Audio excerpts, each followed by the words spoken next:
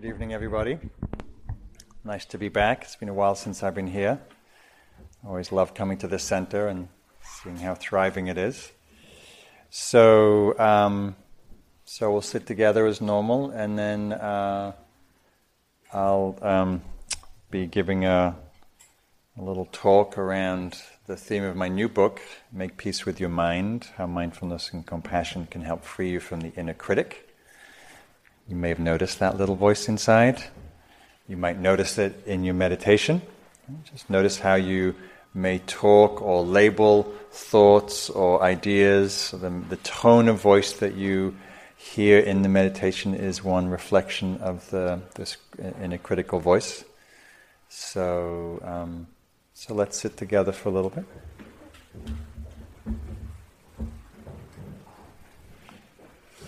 Is there anybody new here to the New York Insight? Yeah, welcome. Great.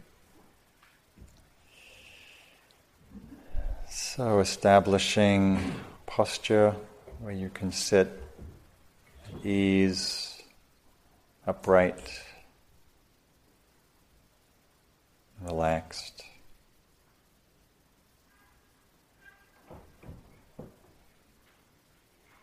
And taking some moments to settle your attention into felt sense of your body, the felt sense of sitting here,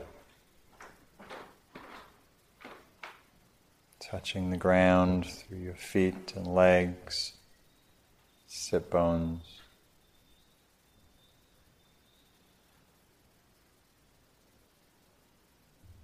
Allowing yourself to arrive,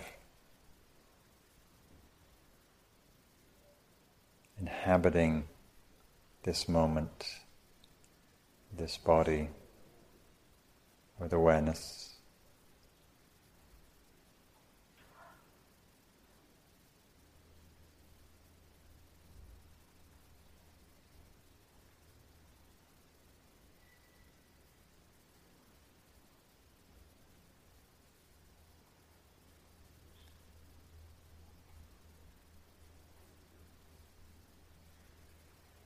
And as we begin our practice, just noticing the place from which you begin.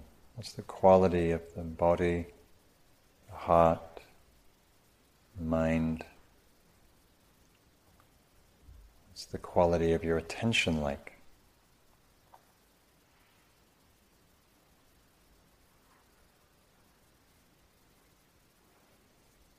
And orienting with an attitude of welcoming. Welcoming your experience, physical, emotional, mental. Welcoming sounds, appear and disappear in awareness.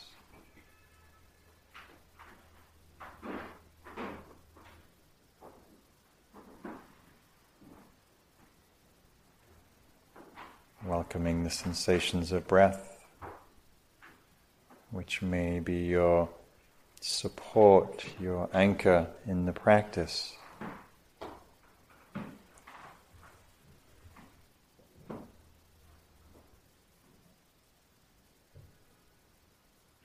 So allowing that tending to the physical experience of the body, sitting, breathing, listening, to be your ground, your tether into the present. And then of course the attention will wander, will stray, will space out, will get lost in thought. Very normal, very natural. And without judgment, we simply notice. Notice the habits and tendencies of mind. And we commit, we re-establish awareness over and over in this moment, this unique passing breath.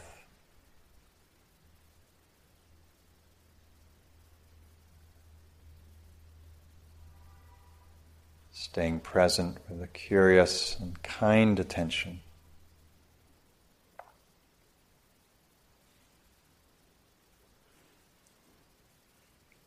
Abiding in awareness, in this knowing quality of attention, moment by moment.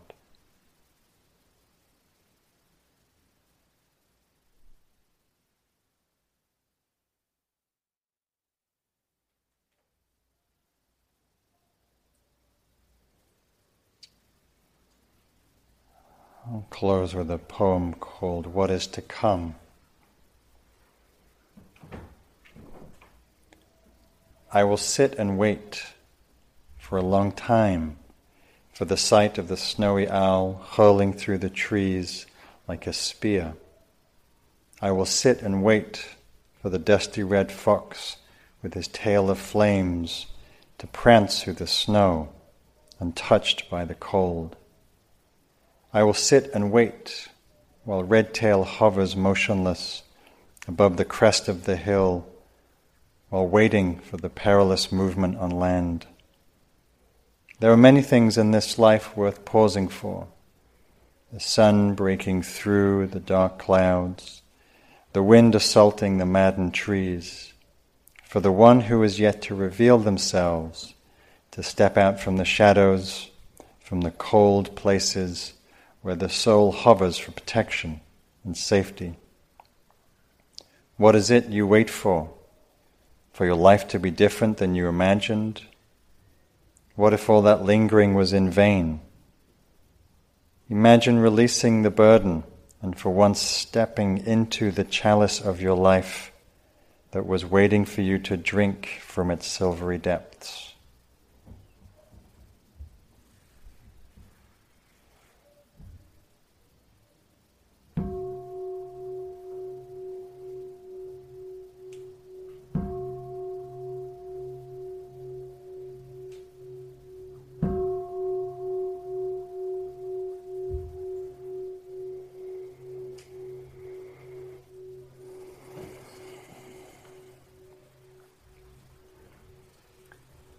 So I was just being interviewed before this class, and the interviewer gave me this poem and said, I want you to read this poem for the interview, and it's a poem that's one of yours. And I said, that's not one of mine. And he said, I think it is, it's on your website. And then I read it, I was like, I think that might be one of mine. That's the second time that's happened with a different poem. I found out one of my poems made it into some compendium of poetry, and a friend said, oh, your poem's in this poetry book. And I said, no, it isn't. I never gave anybody permission for my poems to be in a book. And I read it, it's like, no, it doesn't sound like mine. Oh, actually, no, it is mine. That is mine. So anyhow. So we'll take a break, and then we'll come back for a talk. There are books for sale. My book that I mentioned, Make Peace with Your Mind, is available. Happy to sign copies and happy to say hello to you in the break. Thanks.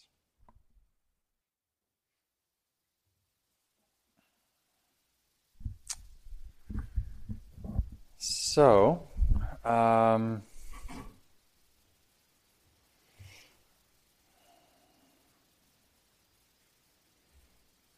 anybody got an inner critic? Anybody a little hard on themselves? Judgmental? A little fault-finding? A little oriented to the negative, to the faults, to your faults? Or maybe you turn the critic outwards and get pleasure in nitpicking and fault-finding everybody else. So, I don't have one, of course. I just write about it, just for the welfare of all beings everywhere. No, when I first started practice, I was young. I was 19, and was very confused and very unhappy and angry, and that the anger and the hatred was going all kinds of different ways, and mostly I thought it was going outwards. I was just rebelling and as young folks can do, and I was angry with the government and the corporate system and all of that.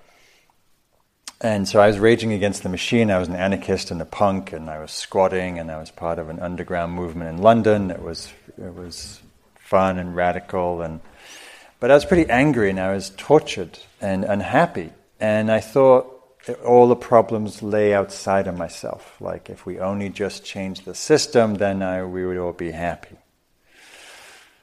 Well, we know about that.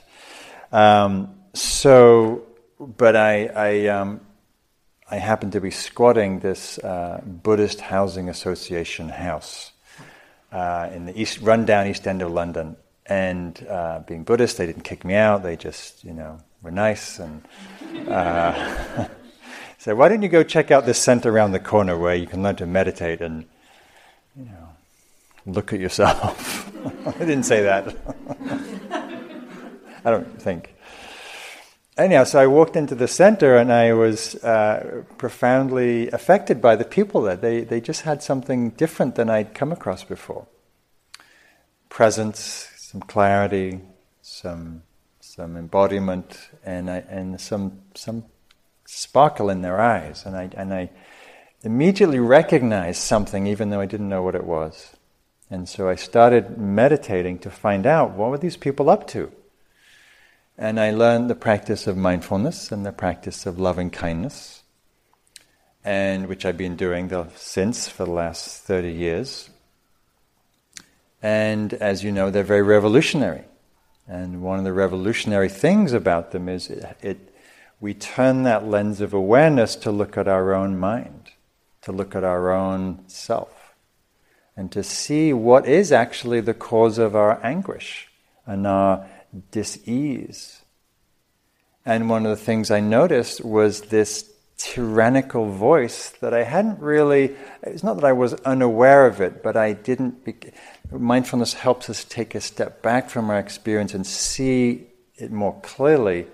And over time I began to see, well, this judging voice is really, really harsh and critical and mean and ruthless. And I began to see that actually was so much of the cause of my anguish. Not the only cause, but one of. And so I feel really indebted to the practice of awareness and the practice of loving kindness, which is a profound antidote to the critic. I think that the people whose house I was squatting were also happy that I was squatting. I eventually moved on. I ended up moving into a meditation center. So, and then, for the last 15, 20 years, I've been teaching a lot, Spirit Rock and the West Coast and all over the place in different countries, and as I worked as a therapist and a coach and work a lot with students one-on-one. And I've similarly noticed that this phenomena of the self-judgmental mind is really pervasive. And I would say epidemic in its proportion in terms of how much it affects and impacts people. Maybe it impacts meditators more. Maybe that's why people come to meditation, because they're, harangued by this critic. And so I talk a lot about it. I talk about the need for compassion, the need for awareness, the need for clarity. And at some point, more recently, I thought, well, it'd be useful to write about it, because it's such a common issue. And so this book came to me, and as they do in the middle of the night, and I decided to write it, and as a way to help other people find peace with their own minds. So we know this critic in many ways, in many forms and guises, and I'm always curious to ask whoever I'm speaking to, what are your names for your critic? Okay. So how do you refer to this nagging voice in your head? So I call it the critic, I call it the judge, but what do you call it? Anybody? Shout out? The tyrant. The tyrant, yes, the inner tyrant. That's a good one. What else? Because when we hear the names, we hear different flavors of the critic, different dimensions. The bad witch. The bad witch. Yeah. The bad witch, yes. When I realize what's going on, I call it Peanut. Peanut. Okay. The peanut, that's very endearing. When you're in the mood. And when you're not in the mood, what do you call it? My shadow. Shadow. I call it like a sea that I'm drowning in. A sea that I'm drowning in, or a shadow. Yeah. What else? My mother. My mother. I have to say that it consistently comes up every group that I teach. I hear my mother. Much less my father, actually. In fact, very rarely I hear, okay, thank you, my father, yep. Do I hear? Forgetfulness. Forgetfulness. Forgetfulness, yeah. To me, it sounds like the voice is telling me how it really is. So the voice of authority, yeah, the voice of truth in this world of which is quite apt since we're living in the world of alternative facts. The critic is definitely an alternative fact, which I'll say more about later. Any other names? Fun to hear the names. The perfectionist, yes, the perfectionist, yes. The bully. You're not good enough. The good enough committee, yeah. My favorite is the itty bitty shitty committee. It just about kind of sums it up. The killjoy, the underminer. One of my favorites is the inner saboteur. Sabotages our well-being. The what? Me again. Me again voice. Yeah. So we get to hear these different flavors, right? Each of these names, words, symbolize something for us, right? And so we have different members of that committee, right? Some more developed than others, right? The taskmaster, the driver, the bully, you name it. So, this is not news to anyone, and certainly if you've been cultivating awareness, you'll be familiar with this tendency in your mind. And this is not a new phenomena. When the Buddha was meditating way back when in the forest, as we do, trying to understand himself and his mind and reality, and at some point in the journey of his own awakening, that voice of Mara, the voice of ignorance and unconsciousness, came to him and said, as he was close to really waking up fully, and that voice of Mara came and said, what did Mara say? Who do you think you are? Who do you think you are to be sitting on the throne of awakening? By what right do you take this seat to wake up? Who do you think you are? Sound familiar? You may have heard that as a child. I certainly did. Don't be too big for your breeches, as we say in England. Be seen and not heard. Thank you very much. Right? So the Buddha, this profound voice of self-doubt, even in the cusp of awakening, can arise. And in response, as you know, the story goes, the Buddha didn't get into an argument with the critic, because that's a waste of time. And instead he put his hand to the earth and said, the earth is my witness. The earth is my witness. I have every right to take this seat in this human body, in this human life, and to wake up. As we do. We have every right. The earth is also our witness to be here and to be fully who we are and to wake up. And to own that, to know that from the inside. And you'd think, after awakening, this voice of doubt wouldn't surface for the Buddha. But it actually surfaced many times. I think in the text there's like 17 more times that the voice of Mara comes to the Buddha and questions and doubts and self-doubts. And that's an interesting phenomena, that even after awakening that voice of doubt can arise. So it behooves us to pay attention, to get to know this voice or this committee or the boardroom or whatever you call it. You know, I was on a retreat a few years ago teaching a course, and somebody said, you know, it's like living with, it's like in my head, it's like a bad college roommate. Follows me around, it's just like on my case, you're judging, nitpicking, nagging, blah, blah, blah. And then later in the discussion, someone said, you know, it's not so much like a roommate, it's like a whole college dorm. Just a whole group of them, just have a whole list of complaints and irritations, and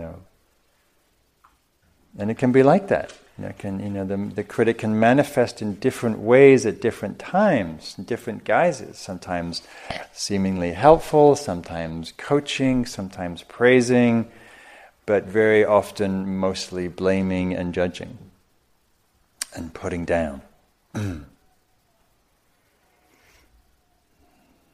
And the critic follows us around, right?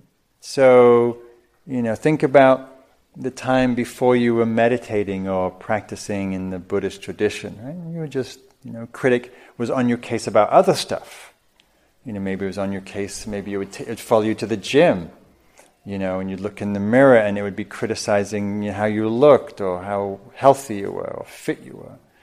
And then you come in here, and then suddenly the critic wears a meditating hat, and suddenly it's judging you for not being mindful enough, not being compassionate enough, not being kind enough, not being generous enough.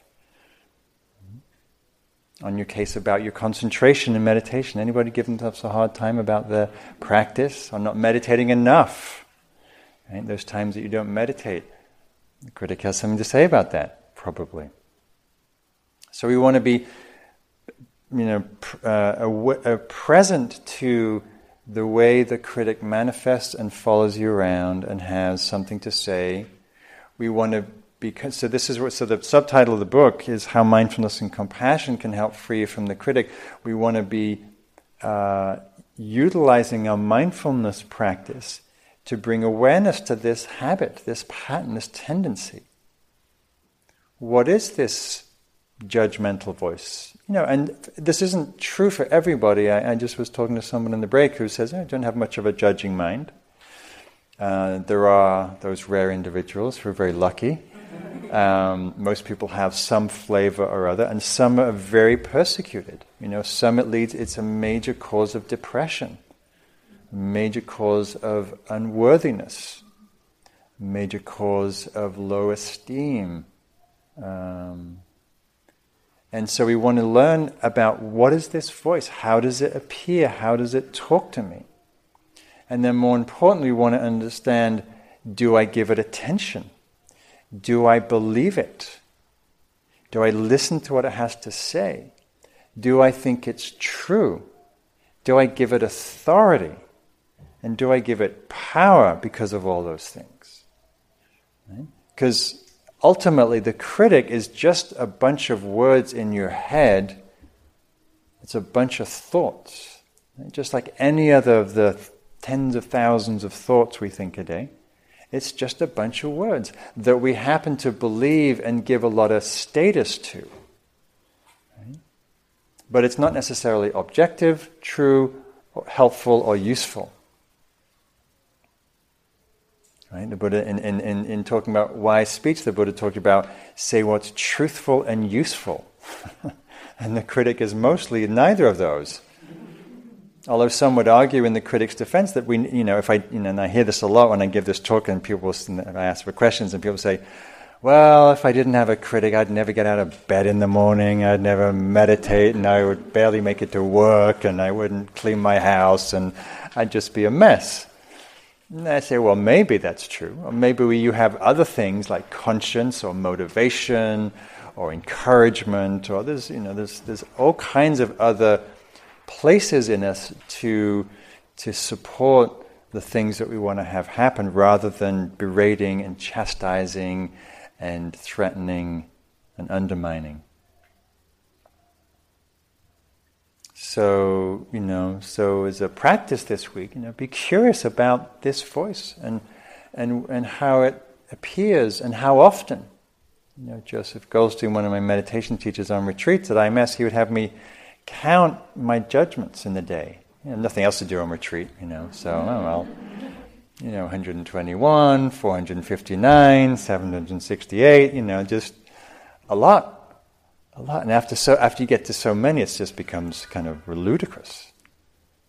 Just see how incessant and a little silly it is.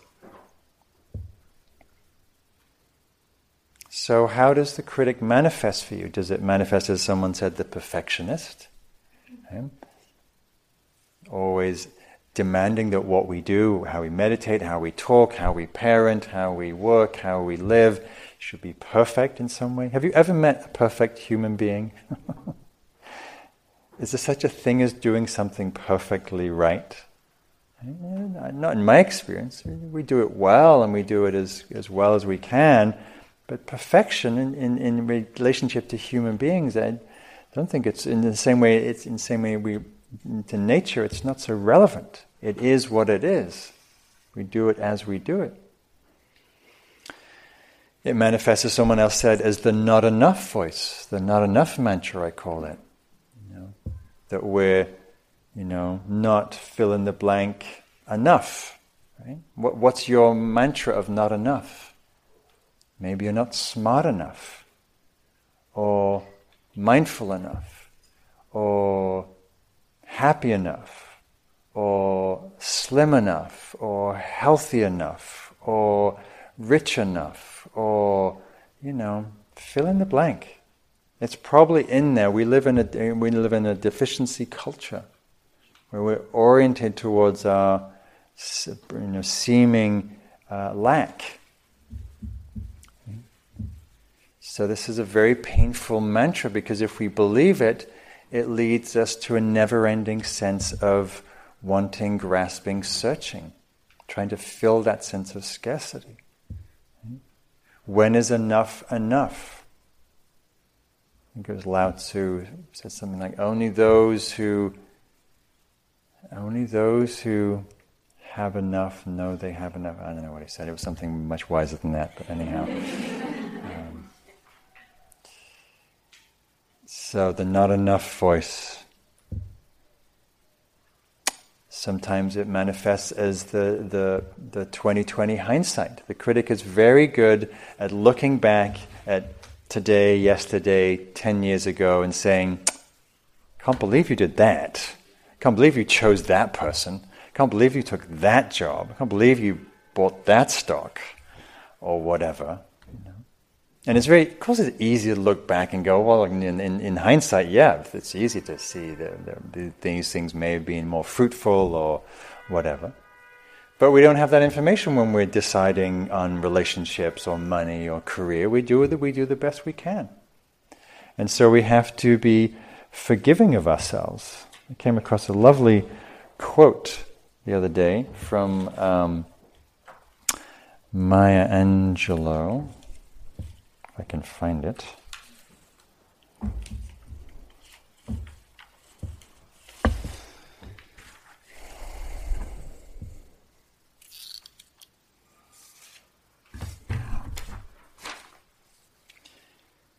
She says, it is very important for every human being to forgive himself or herself, because if you live, you will make mistakes. It's inevitable.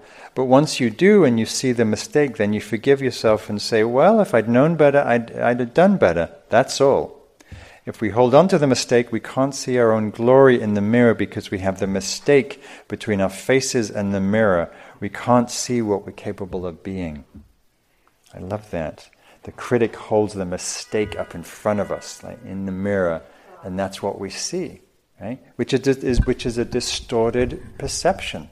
Right? It's taking something out of context, making it something more than it is. It's not that we don't do things that we regret, but it's how we hold that. And the critic generally holds us to an impossibly high standard where there shouldn't be mistakes. So basically the critic is saying, it's not okay to be human, it's not okay to make mistakes, it's not okay to have foibles and idiosyncrasies and quirks. Right? And we're all a little quirky and wacky, right? I mean, you can't help but, as you become more aware, to see how wacky the mind is and we are in our habits, and we want to be happy and we do all the things that go in against the achievement of that. I mean, we're strange creatures.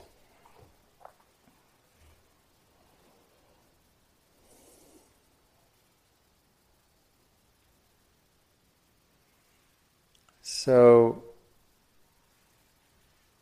to be curious, as you meditate, as you go about your day, how does this critic operate? How much do I let it in? How much do I listen? How much do I believe it? So if I do longer workshops, I have people write out their judgments, their top 10 tunes, which is a fun thing to do. I highly recommend you do that when you go home tonight. Just write out, journal, piece of paper, just write out your top judgments. See what I get them out from that murky, soup of consciousness, and actually write them down. And then look at them in the cold light of day. Because the other thing that's useful, aside from mindfulness and compassion, is inquiry, investigation. We look at them and say, is this really true that I'm a bad, terrible person, loser, hopeless, unlovable case? Is that really true? Well, let me ask my spouse. Let me ask my best friend. Let me get some reality check here from people who know me really well for a long time. Would they concur with that assessment? And I would guarantee you that they wouldn't. So we want to have, some inquiry and some investigation of questioning the validity of these thoughts. I know it sounds terrifying to share your judgments with others. I have people share them in the workshop, and there's this collective wave of terror goes around the room, like, oh my God, my deepest, most, secrets I daren't share. And then we share them, and it's like, oh, you got that one? Oh, I got that one too. Oh yeah. It's the same old stuff. We're not good enough, we're not smart enough, we're not cute enough, blah, blah, blah, blah. Coulda, woulda, shoulda. Right? It's human. Right? It's impersonal in a certain way, just like all of our tendencies are. So an important piece to understand about the judging mind, the critical mind, is the difference between the many faculties in our mind, like discernment, like assessment, these are healthy qualities of mind that we need to navigate life. Assessment, discernment, discrimination, evaluation, right? All ways that we, inquiry and investigation, where we look at our experience and life and our performance and our work and our meditation, and we bring some discrimination to that. We bring some healthy understanding to that, which is very different than the way the judge comes in and criticizes. So, for example, say at the end of your meditation, you just look back and you kind of like, okay, what was that meditation like today? And then you kind of just have some very simple assessment. I was focused at the beginning, then I got very distracted, and I got triggered by something at work, and I got lost in a long thought train, and it was hard to concentrate for the rest of the practice. And it's just a normal assessment. The critic comes in and says, well, that was crap. I mean, you were hopeless. I mean, your meditation was just a waste of time. I don't know why you bother. I mean, it's really, after there's 20 years and that's all you can do. I mean, really, right? And it becomes it's the difference is it's same data, meditation assessment. One is an assessment of what happened. The other is an assessment of you as a person, as a meditator. Right? That you're somehow bad or wrong or stupid or less than because of what happened. So one is evaluating the process, one is evaluating the person. And the reason why the inner critic is so painful and so destructive is because it attacks the person and our well-being and our goodness. It uses shame as a means to judge, as a means to condemn, as a means to try and change behavior. So the superego, which is the formative part of the critic, arises in early childhood, using shame as a way to tame ourselves so we can fit in with our family and culture and society and norms and values. Right? We need a strong mechanism to fit in, to shut down some of those primal energies, right? Emotions and passions. And so it's a powerful force in our psyche, necessary as a survival, as a social being to survive the culture that we grew up in. But as we grow up and become independent, no longer we don't need to shame ourselves in that way to function. But that shaming mechanism pervades. And that's what we want to look at, because that shaming that happens from judgment leads to collapse. Right? The critic may manifest verbally, stupid, you did wrong, coulda, woulda, shoulda. But the impact affects us emotionally. We feel less than, we feel deficient, we feel energetically, we feel heavy, we feel slumped, we feel fatigued. Mentally, we often feel foggy. Right? So I know this a lot as a writer. I'm sitting at my desk and I've got a whole morning, I've got nothing to do but write. I love writing, I get down, I'm all excited. And then all of a sudden my energy flops and I'm feeling cloudy and I can barely write. And I'm like wondering, well, what happened? I was really excited about the morning's writing.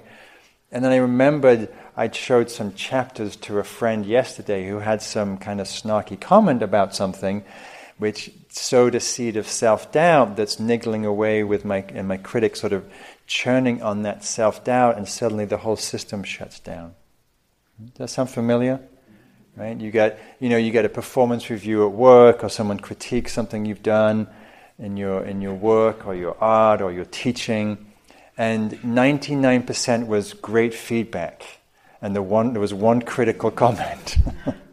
And what do we hold on to? Right? We have the brain has a negativity bias. It latches on to that which is wrong, that which is critical, that which is negative.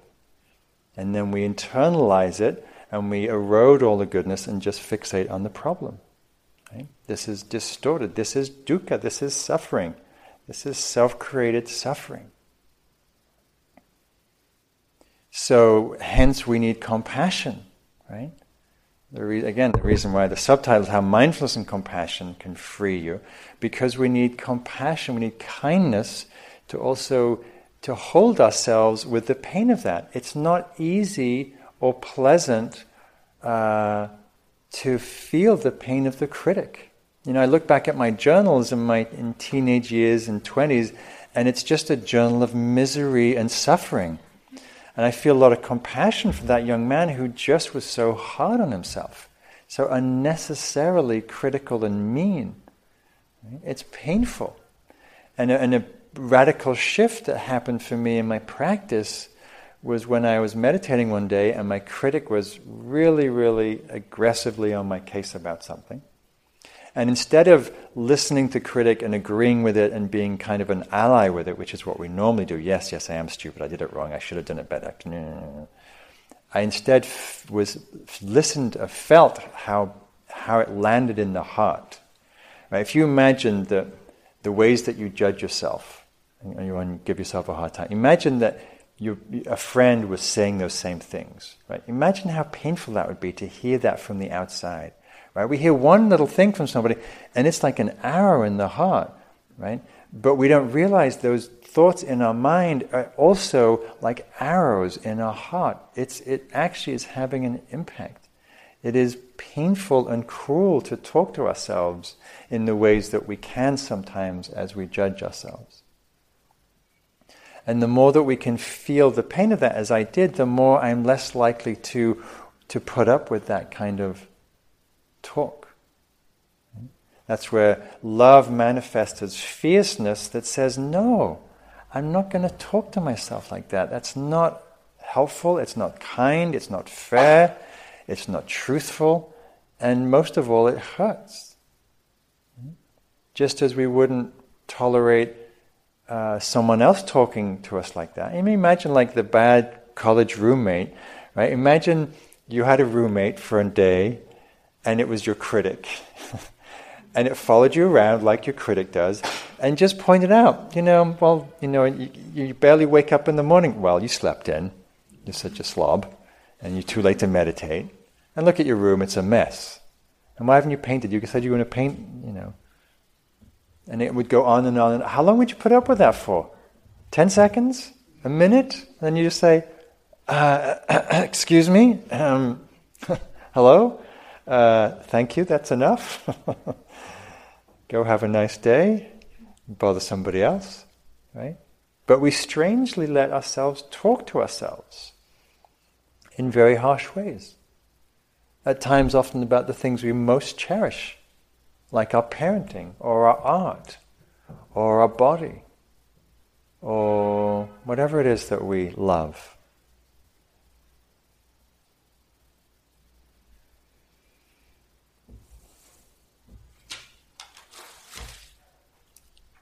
It's another cartoon I wanted to share with you, if I can find it. So sometimes we have inner critics, sometimes we have outer critics, but I think working with the inner critic helps us also work with the outer critics.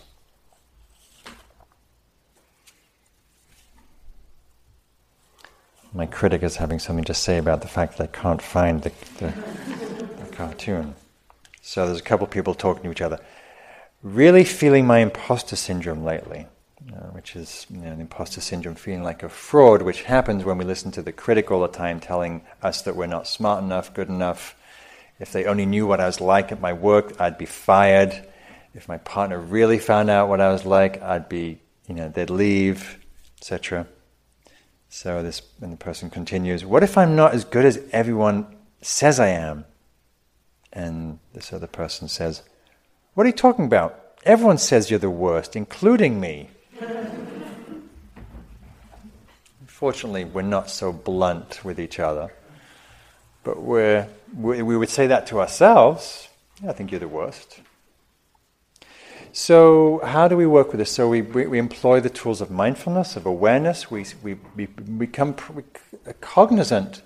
When are we just thinking and when am I judging? Am I believing it? Am I listening to it? You can count your judgments. You can feel how they impact you. So just simple awareness, naming them. Oh, judging. Oh, now I'm judging myself that I'm judging. And now I'm judging myself that I'm judging. And so we just become clear. Oh, it's just a mind state. It's just a thought. It's just a habit.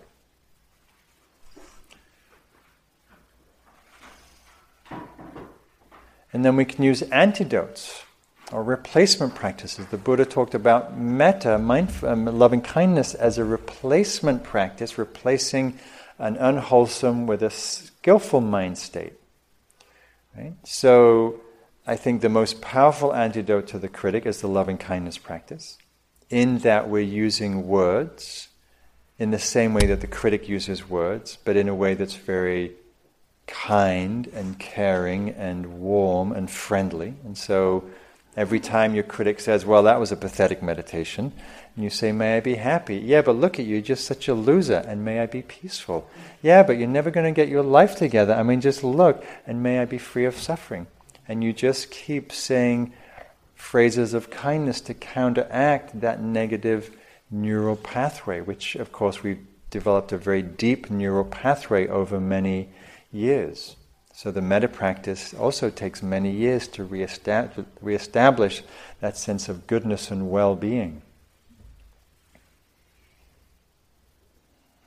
So one of the strategies I think is most helpful is to have a sense of humor about the whole thing. Even though it's kind of depressing and not funny, it's also funny. Like the critic is a little wacky, just like we're wacky, and it will tell you to do something, and then it will give you a hard time for doing the very thing it told you to do. Or it will give you options that are sort of impossible to achieve. Like, it will tell you to, both get up in the morning and do your practice because you're a lazy meditator, but it'll also tell you should sleep in and get more rest, because if you don't rest, you don't work well in the day. And then so you hit the snooze button in the morning because you think you should be resting, because the critic's telling you to rest more because you're so driven, and then you put the snooze on the alarm and you sleep in, and then it gives you a hard time for sleeping in and not meditating. You're damned if you do, damned if you don't. So there's this cartoon strip that I love called Rhymes with Orange, and there's a caption. One of the strips is called A Checklist of Feeling Pathetic, and this is kind of like the critic. And some of them are like, one of them says, choose someone and compare yourself unfavorably to them. You come in here, someone's meditating like a Buddha, and you go, oh God, I wish they would scratch or something. Just, move. And then one of them is, think about all the people you regularly disappoint.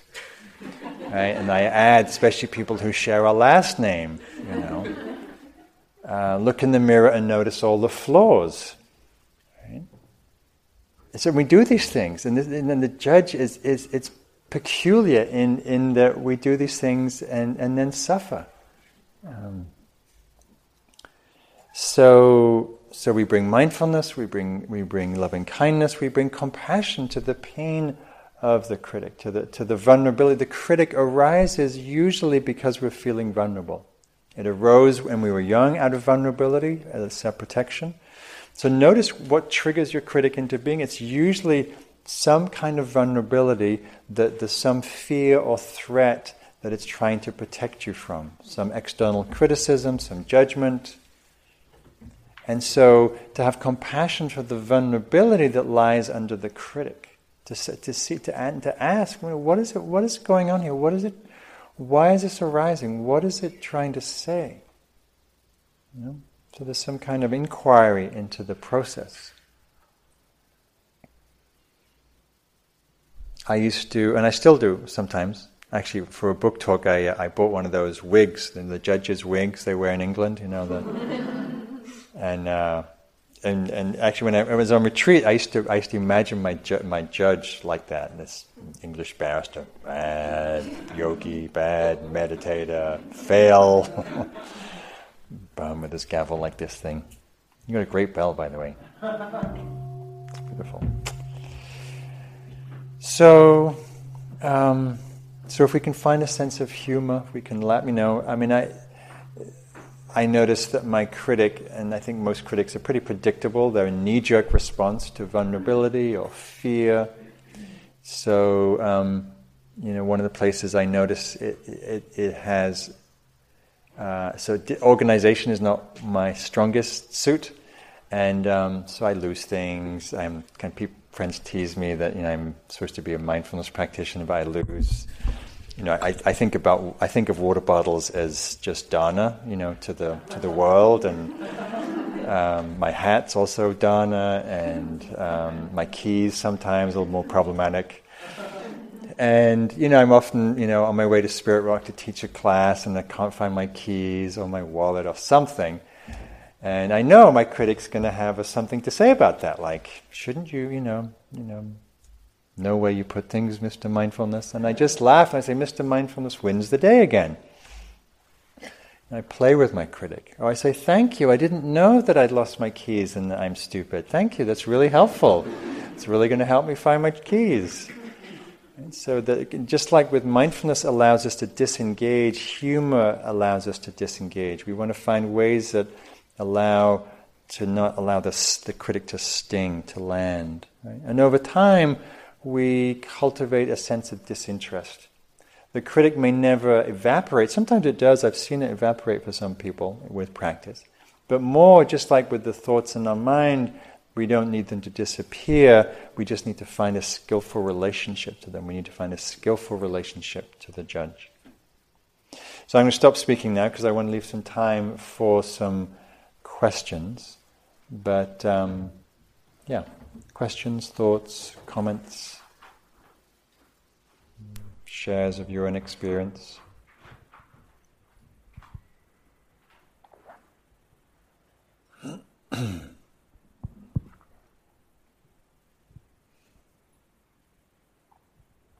Guess nobody has a critic, huh? Just been there, did that last week, and yes, yeah.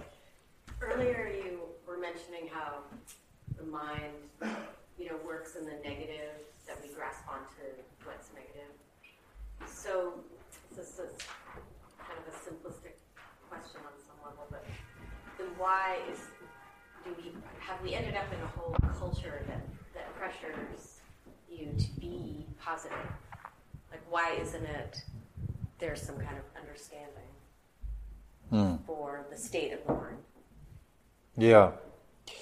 Did everyone hear the question? Yeah. You didn't hear the question? So the question was about, given how critical and the negative the critical is, yet we live in a culture that's oriented towards pressure to be positive. And what's with the dissonance? Yeah. I don't know. It might be reactive.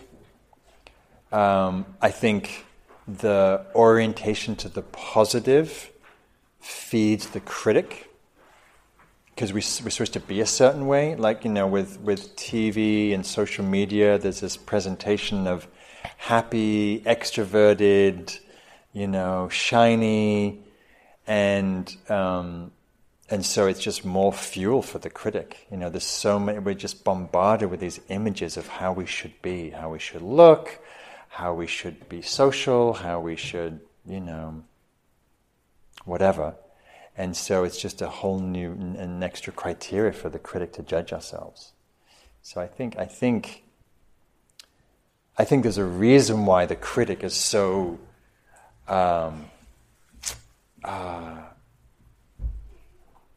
extra loud these days. And I think social media makes it worse, because there's this portrayal of the perfect life on Instagram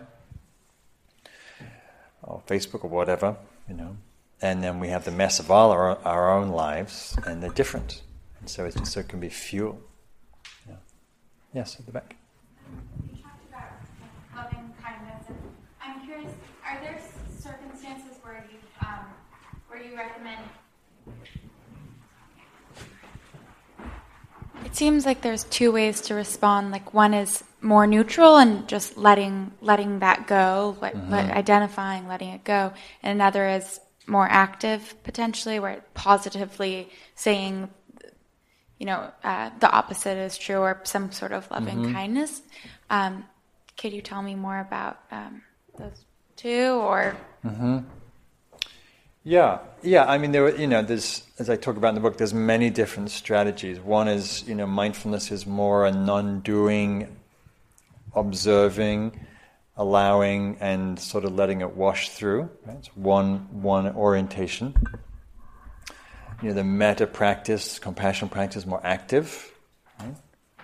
Sometimes there's a place, as I talk about in the book, for a fiercer kind of love, a self-protective love, as we would if someone was being aggressive and verbally attacking us. We would be like, no, stop, enough, like, not helpful, not useful, not true, I'm not going to listen to this, right? And that's also an appropriate strategy with our critic if it's very loud and oppressive. So the idea, just as with practice, is we want to have a variety of tools and skills so we know how to respond in the moment. If it's a mild, innocuous in judgment, we don't just let it go, Or, if the critic is saying something predictable, I might just say, oh, please, really? Is that the best you've got to offer?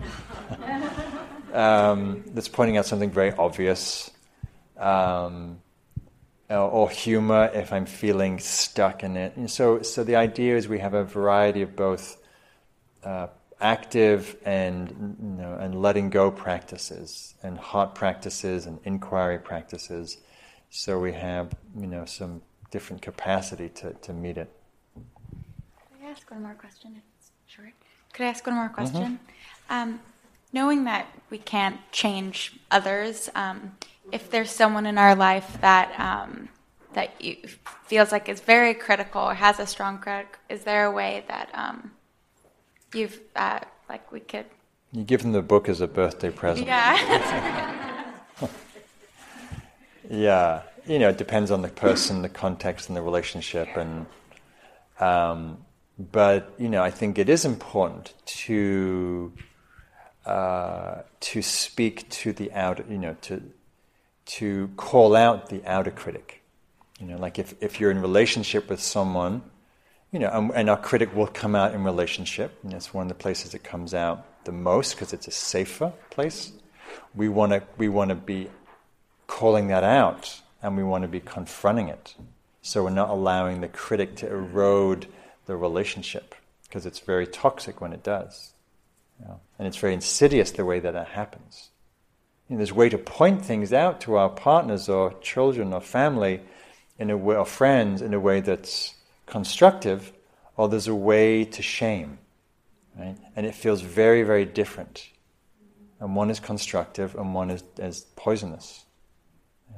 So if you're on the receiving end of that, you point it out. You talk about how that landed for you, right? Etc. Yes? How do you respond to a critic that says the world is falling apart and you're not doing enough when objectively you're not doing enough? Anybody else feeling that voice?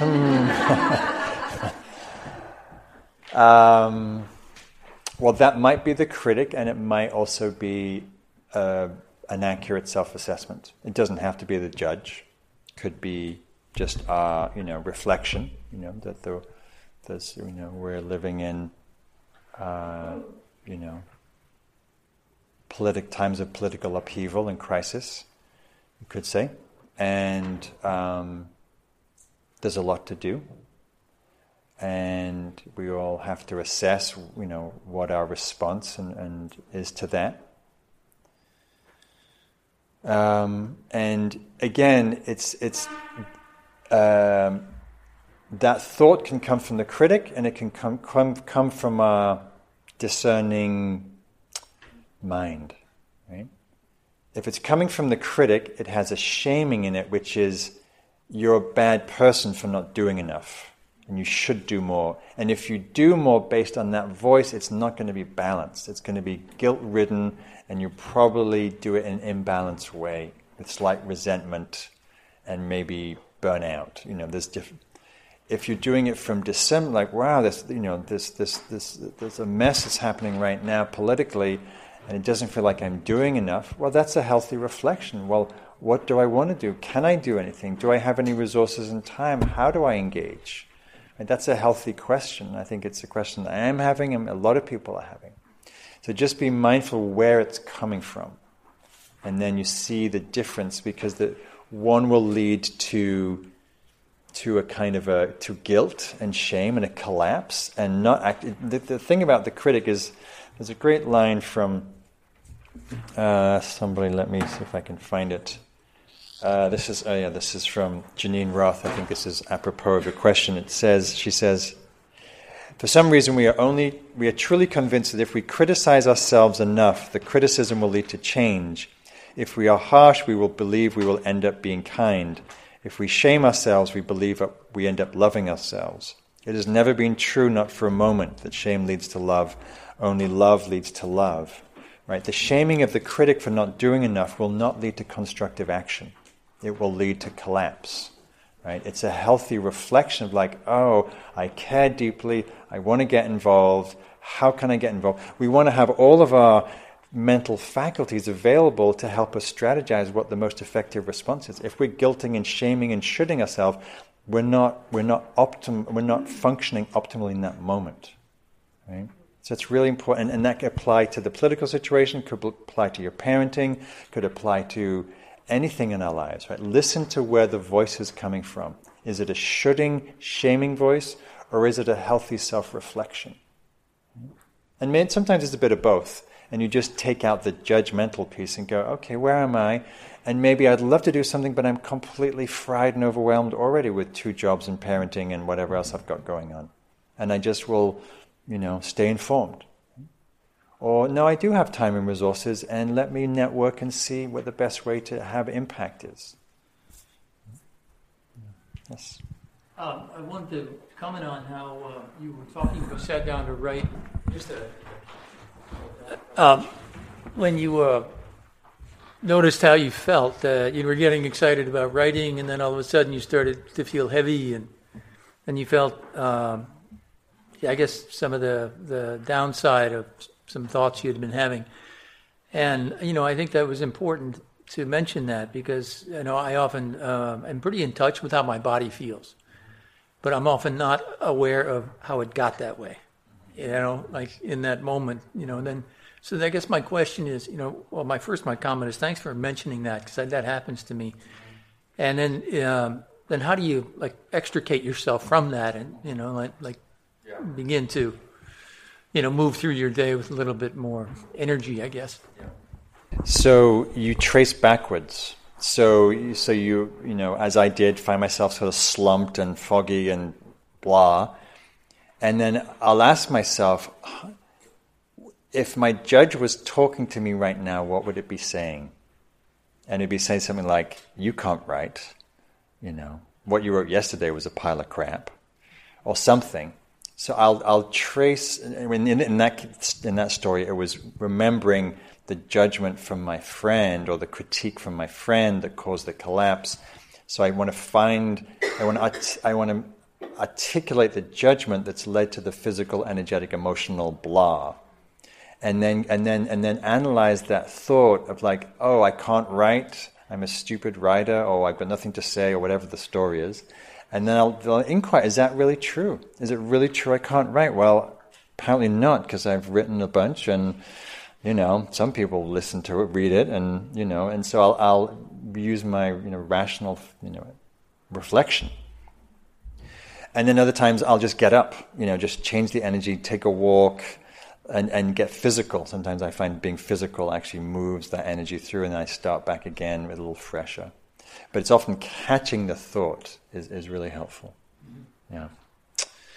All right, I'm aware of time, so I'm happy to take questions after the fact. I'm happy to sign more books if anybody wants to have a signed book.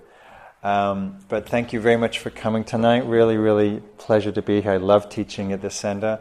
Love the work that's happening here, and thank you for your practice. And hope to see you somewhere in the Dharma trails. I left some cards here. I do a bunch of nature retreats, and if you want to hear more about my work, just go to my main website, which is markcoleman.org, and I'm doing a bunch of stuff everywhere. I'm doing, including a lot of stuff online these days.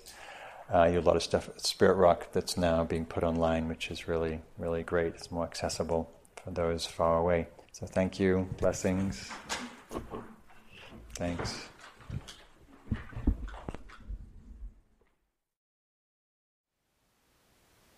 Thank you for listening.